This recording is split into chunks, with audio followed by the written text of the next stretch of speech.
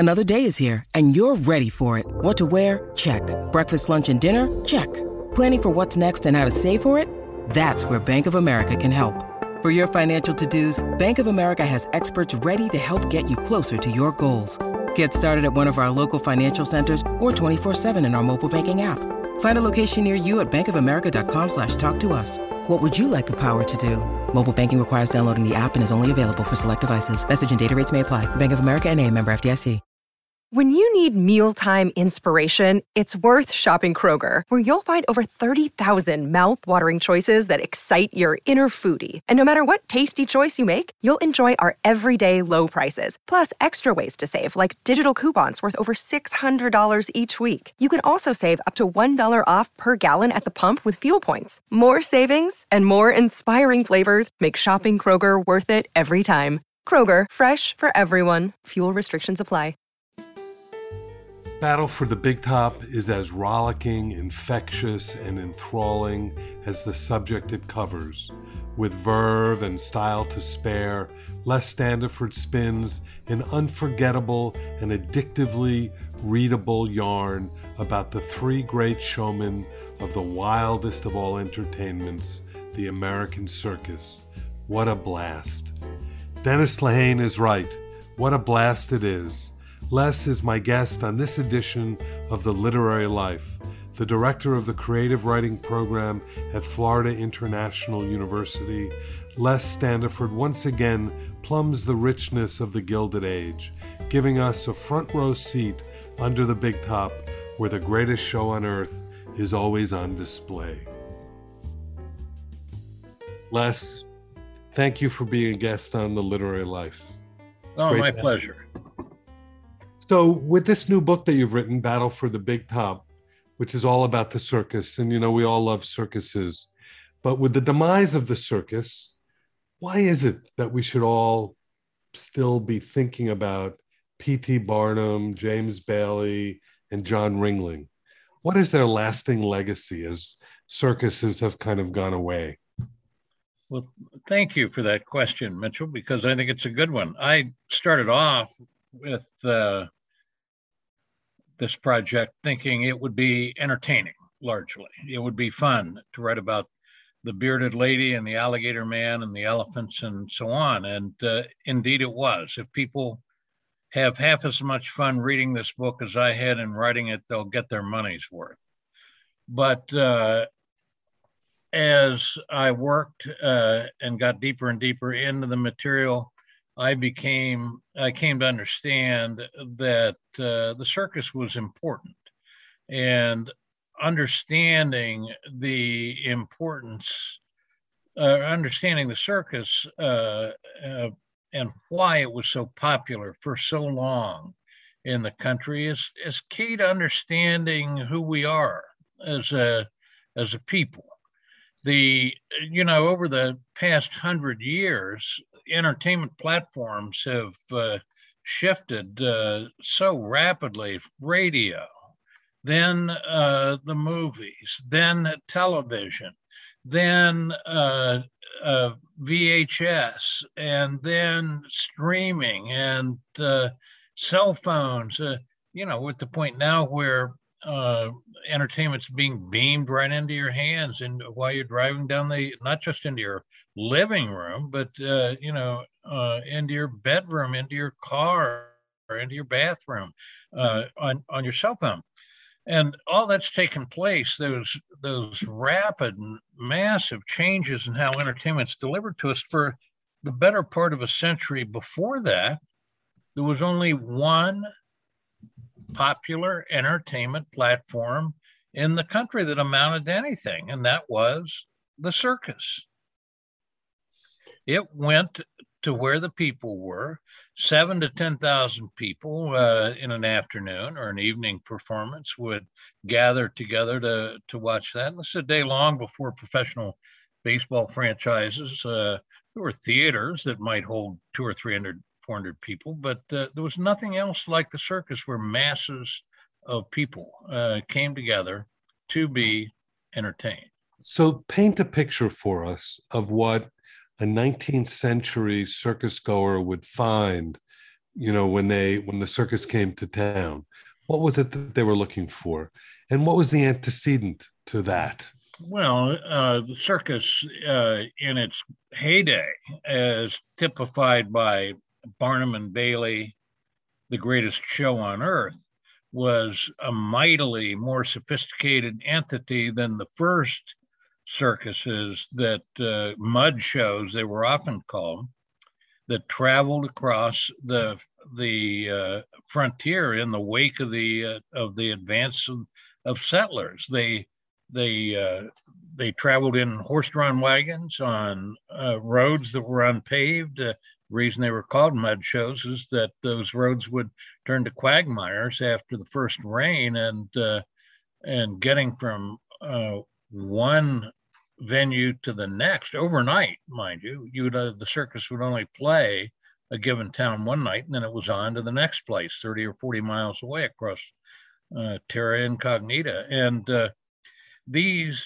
despite the fact that transportation was rudimentary, the nature of the entertainment that went on under the tents that these mud shows carried was fascinating. Hamlin Garland, the 19th century novelist, writes in a book called Boy Life on the Prairie of going to the shows after going to the circus that had come to his small town in Indiana after a long week of work in the fields, planting or harvesting crops or milking the dairy cows, and spoke of it as if as those acts poured into the tent and performed before these people who didn't see anything of pleasure. But once a year would come the circus with these unbelievable costumes, with these never before seen exotic animals, lions and tigers and elephants and giraffes,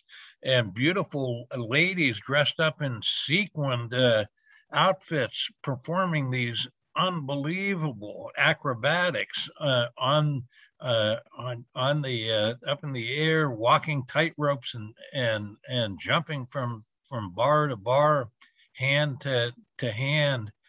Well, this was just fascinating. This is beyond the pale. This was, in fact, the impossible being made true before your very eyes. And what I came to understand about the importance of the circus that we were talking about earlier was that, America was a country founded on the notion that anything was possible here. Your previous bounds and the country where you'd lived before were unfettered once you came to the United States. If you worked hard enough and long enough and you cared enough, you could transform yourself. Anything was possible. Sky's the limit. The frontier lay beckoning in front of you. And in fact, when you went and spent 3 hours at the circus watching literally people do things that were thought to be impossible physically, it was a metaphorical reminder that that's why people had come to this country in the first place, and why they're still knocking the doors down trying to get in here, because of all the countries on earth. This is the place where anything can happen for anyone.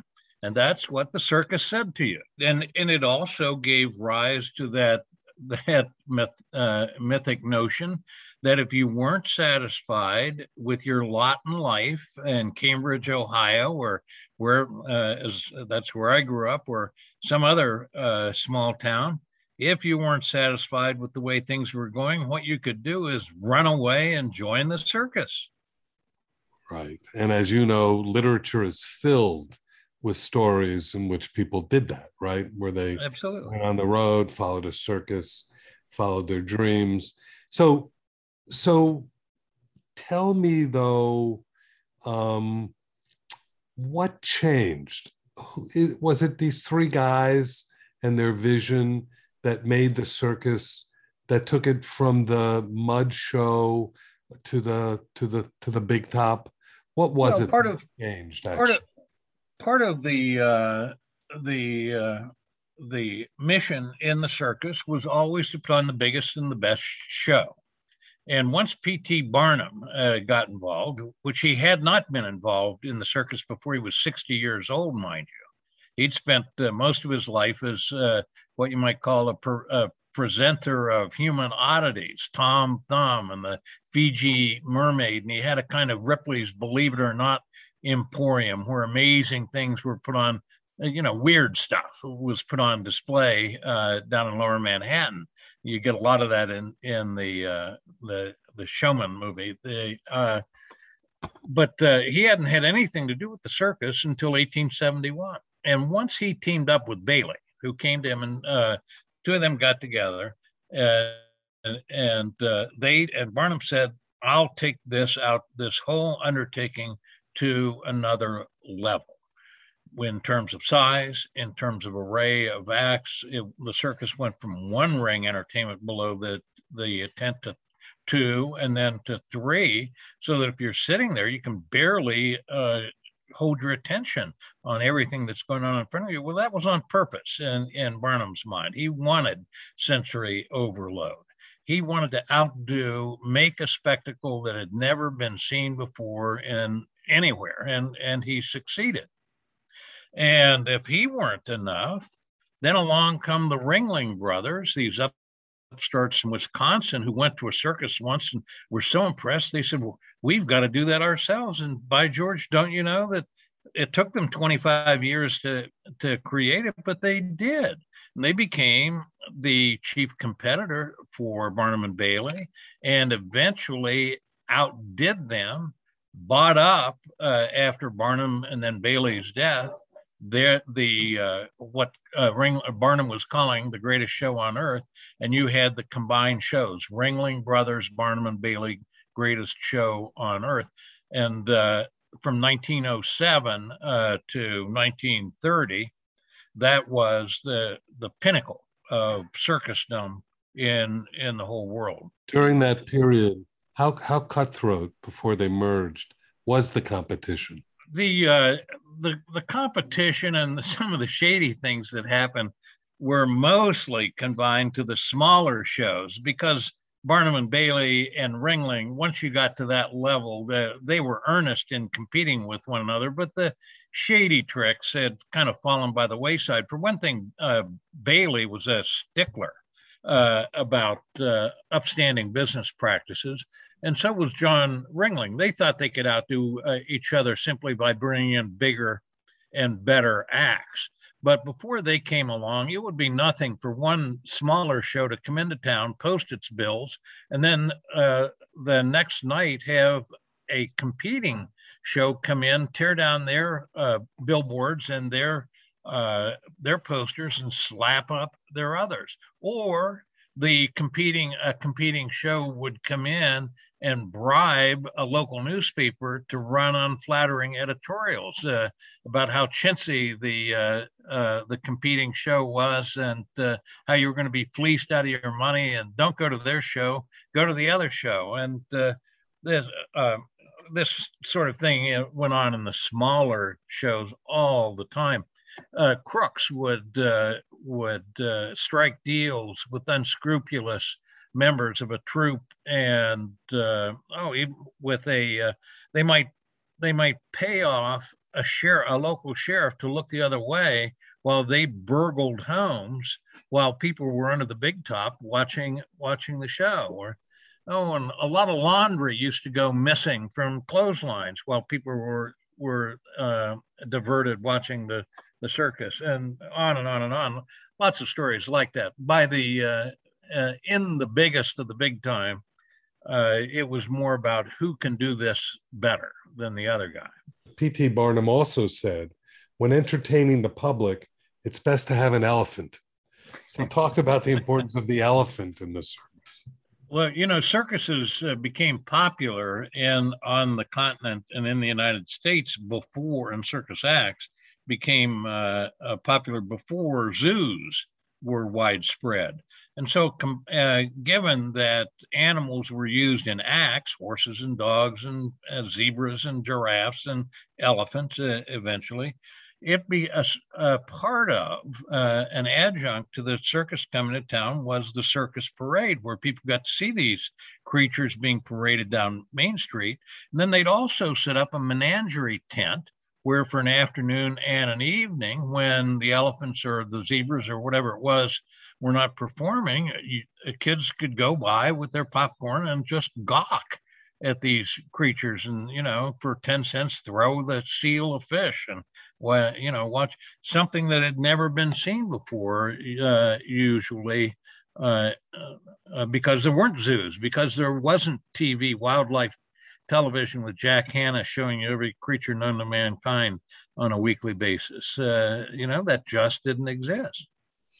And you talk about how the golden age was up until about 1930, when there was this incredible growth and the circus was thriving. We all know what happened in 1930 with the coming of the Depression. Is that what put a crimp in the circuses at that point? Is that what started people decline? By that time, you also had radio had become popular. You had movies had become an actual event that people went to in theaters, as opposed to, short reels they might see in an arcade. They'd become actual dramatic spectacles that siphoned off audience. But the Great Depression itself, the economic downturn, really didn't do in the circus. People were still willing to pay that 50 cents or $1 admission to go see what. In 1929, for instance, John Ringling netted profit. His net profit was the equivalent of $100 million in today's money. So it was still going strong. Some theorize that what really and truly did the circus in was the automobile. By 1930, we had a depression, but we also had 85% of families in the United States had access to an automobile. And what this meant was that they could go for what they considered, whatever entertainment they sought, they could hop in the car and go to it. Prior to the circus had always come to the people. Circus had followed the population on these muddy roads at first, and then on the railroads that expanded America so rapidly, and then on highways. But as more and more people themselves became mobile, they could pick and choose where they wanted to go and what they wanted to see. And that led to a splintering of entertainment possibilities that really marked the beginning of the end for the circus. And principally because it just cost too much money to take this thing on the road. It was such a complicated show. You had to feed, you had 1,000 people working on the show, whom you had to feed. You had to school the children. You had to move them from place to place on a nightly basis. So you were running a transportation company too, a restaurant business, and an entertainment business, and spending salaries also had skyrocketed from the 20s to after the World War II, where wages were 10 to 20 times what they had been in the 20s. And given that you had such a labor-intensive show, that also put the death knell to moving that complicated circus and keeping it going. But then it took another 70 or 80 years until the very last circus that you happened to go to, the last yes, I did. performance. And you opened your book so movingly about that in the introduction. So it was a long decline. I remember going to the circus as a kid in Miami, on Miami Beach. Circus would come to town and there'd be a big march of the elephants and the whole entire circus, from the train station over the causeway, over the Biscayne Bay into Miami Beach. And I was mesmerized by it for years and years and years. I wasn't aware that it was in the middle of the decline, but it still brought a lot of thrills to so many of us. So it did take a while, and maybe because of the strength of what it presented, people didn't want to let it die, right? It did. It maintained that that appeal. The Feld family, who bought it from the Ringling heirs in the mid 1960s, loved it. They were under the spell of the circus themselves, and that on that last night that you mentioned, Kenneth Feld came out with his whole family and the children and grandchildren. There were about 70 of them gathered in the ring. It looked like a small high school graduating class out there.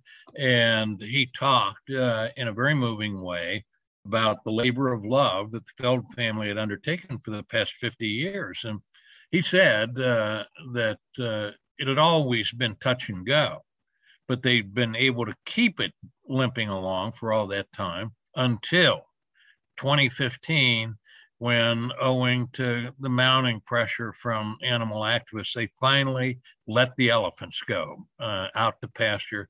And he said that marked the end. Attendance, spotty as it had been at that point, fell directly off a cliff. Without elephants, there just wasn't any audience. And, 100 years before, 125 years before P.T. Barnum had uttered those words when entertaining the American public, it is necessary to have an elephant, and his words were clearly prophetic. Les, tell me, the biggest catastrophe that occurred during the circus, and you describe it so well in the book, and B, give me 2 or 3 of the most popular acts over the lifetime of either the Ringling Brothers or the Barnum and Bailey Circus. Well, I opened the book with a recounting of the terrible Hartford Circus fire of 1944. And fire had always been the bane of the circus because of the straw and the flammable tents that they used. And in the early days, illumination was by candle or kerosene lamp. And there were always terrible problems with fires around circuses. But the worst of it, no tent had ever caught fire. No one had ever died. No customer had ever died during a circus performance of the Ringling Brothers Circus until 1944, when at the Hartford event, the tent caught fire and more than 500 people died in the calamity. And that could have ended the circus. It's one of the reasons why I brought it up. It could have ended the circus right there. And in fact, City Fathers of Hartford immediately impounded the show, what was left of it, and said, we're going to sell off everything you've got in order to pay the claims that are sure to come rolling in. And John Ringling North, the nephew of Ringling, stepped in and said, look, if you take everything we've got and sell it, that'll be the end. You'll get pennies on the dollar, and that'll be the end of it. And the people who need to be compensated won't see anything. Let us go back out on the road. We will earn our keep, and we will pay these claims. And so the City Fathers let that happen. And over the next 3 years, the circus prospered. And in fact, every single claim that was presented to the on behalf of the victims of that fire were paid off. The accident itself continues to be commemorated on a yearly basis in Hartford, really living history up there. And I use it as an example of, well, what might have killed the circus then and there. It still went on 75 years after that, because I think of what you point out, there's the unquenchable characteristics, the pleasures that people saw there, despite changing tastes and all the other pressures and all the competition. Now, as to some of the great acts of circusdom, I think everybody remembers the Wallendas. Wallendas still perform.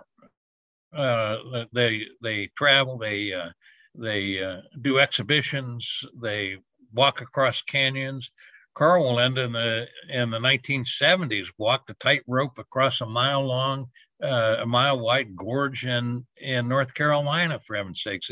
He died while he was walking from church steeple to church steeple in Puerto Rico doing the same thing. I think everybody remembers the Walendas for their daring and also for some of their tragic accidents. And the greatest clown, the famous most famous clown, there's probably a portrait of Weary Willie on 20% of the homes in the United States. Somebody's got a copy of that picture of that hobo that Emmett Kelly immortalized as a member of the Ringling Circus in the 40s and the 50s. Clyde Beatty was the fabled lion tamer. His was kind of a macho act, which he said was all show. He said if one of those tigers that he worked with really wanted him, what good was a whip and a chair going to do him? He'd be dead in 10 seconds. That was all cooked up to make it look more dangerous than it was. You know, Les, we know you as, I know you, and a lot of people know you as the director of the creative writing program at Florida International University. You started your career as a fiction writer. You worked in film, and then you moved into nonfiction. You moved into that whole world of creative nonfiction, of narrative nonfiction. And I think the beauty of Battle for the Big Top is that you have taken all that was successful in your career as a fiction writer, and you've brought it to the world of nonfiction. Can you talk a little bit about why you made that transition, or what made you think of making that transition? Well, the appeal of it for me is much like the appeal in the circus, and it's a little complicated to explain. You have to remember that unlike movies and streaming, computer-based art, every amazing thing that happens in the circus is real. It's not a magic show. There's no illusion there. When an elephant dances the ballet in the circus, it's an elephant dancing the ballet. It's not Disney with a bunch of animators creating that effect. It really happens. When people do those death-defying leaps and those walks across the tight wires, they're really doing that. When an automobile does a loop-the-loop, a backflip in the circus, it's a real car doing it, not some kid playing a video game thinking he can defeat invaders with a death ray. That's the difference. In fiction, you see, you can make up a plot just like somebody who, as long as it's reasonably credible and entertaining, like somebody who concocts some sort of video game where a Rambo-like character can whale away and defeat any number of assailants.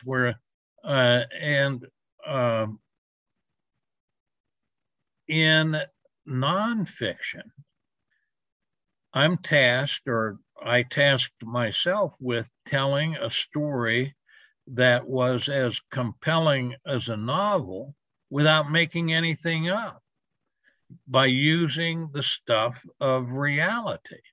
And, somebody else is going to have to be the judge of whether or not I'm successful at it. But to me, that becomes the real challenge and the fun that I get out of writing nonfiction, to try to make it as captivating as a story that I'd made up, only everything's real. And the hard part of that, of course, is to go out and do the research and find the material that you need to put that story together. Stuart Onan says of this book that Les Standiford understands that to know the American soul, one needs to understand the circus. And Eric Larson writes of this book that that these guys that you write about, Les, managed to bring Gilded Age America its most compelling source of entertainment, being the circus. I want to put those two things together. You've written 3 books now about the Gilded Age, pretty much. It was Last Train to Paradise, which talked about Henry Flagler. Meet You in Hell, which was about Carnegie and Frick. And now you've written this book, Battle for the Big Top, Barnum, Bailey, and Ringling.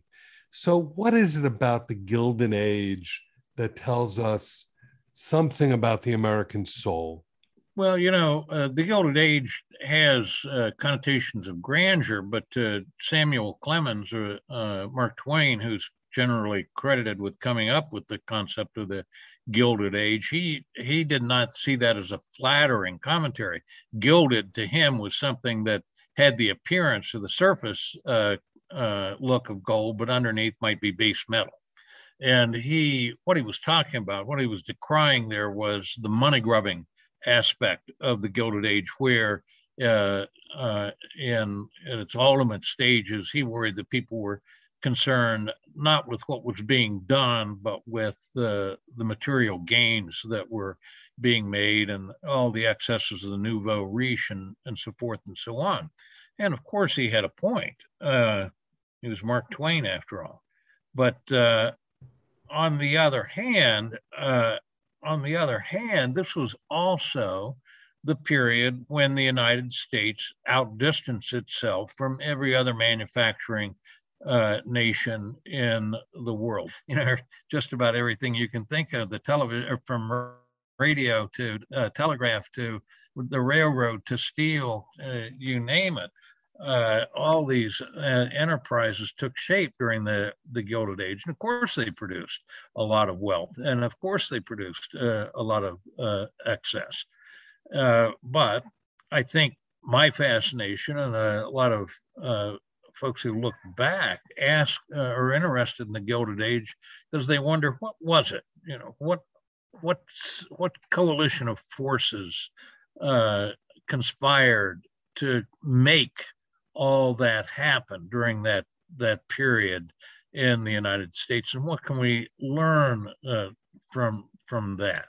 People still hark back to that and say, oh my heaven's sakes, remember those days when those things happened and men like Carnegie came along and Rockefeller and Flagler and Barnum and Bailey. To come back to them for a moment, they weren't making money. They were astounding people. They were giving people something that they'd never seen before. They were motivated to do things in the entertainment world that had never been done before, to raise amazement to untold heights because they thought it was just a good thing. Beautifully said, Les. Les, this has been amazing. Thank you for being a guest on the Literary Life. I would love it if you could maybe read a little something that you might have that would give us a flavor of the book, Battle for the Big Top. Let's see if I can come up with, here's a little story about Ringling. In his later years, when he was living in retirement at Cottazon, this magnificent home, a little bit of Sunset Boulevard overtones here because he wasn't making any money at this point. He was on hard times, but his character had not diminished. And this Richard North says of his uncle, he spent the remainder of his days at Cottazon, where North came following his graduation from Yale to serve his beloved uncle as, in his words, business agent, chauffeur, handyman, and sometimes cook. And while the image of an ambitious young man shut up in a great empty fading mansion with an elderly invalid who was facing ruin might conjure grim images straight from Sunset Boulevard, North insists that such was not the case. Through all, Ringling retained the uncanny ability to shut away thoughts of monetary peril and deteriorating health and comported himself, as North puts it, quote, as though the sap of youth were boiling through his veins and the money were rolling in. One evening during dinner, North went to answer a pounding at the mansion's front door, where he found a U.S. Marshal demanding to see Mr. Ringling. North was experienced enough by this point to realize that here was another court summons about to be served. "I'm afraid he's not in," North told the marshal. At about the same time came Ringling's voice echoing down the hallway, demanding that the nurse bring more wine to the table.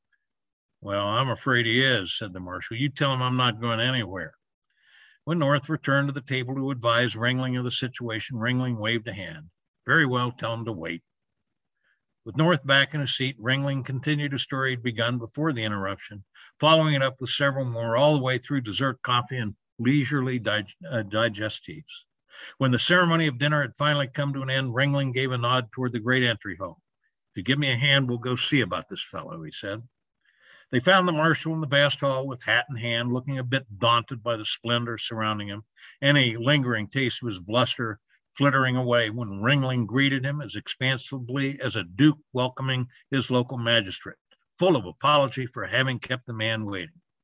Following another story or two and a pointing out of this artifact and that in the grand room, Ringling ultimately accepted the papers from the marshal, who by that time seemed almost apologetic for his errand.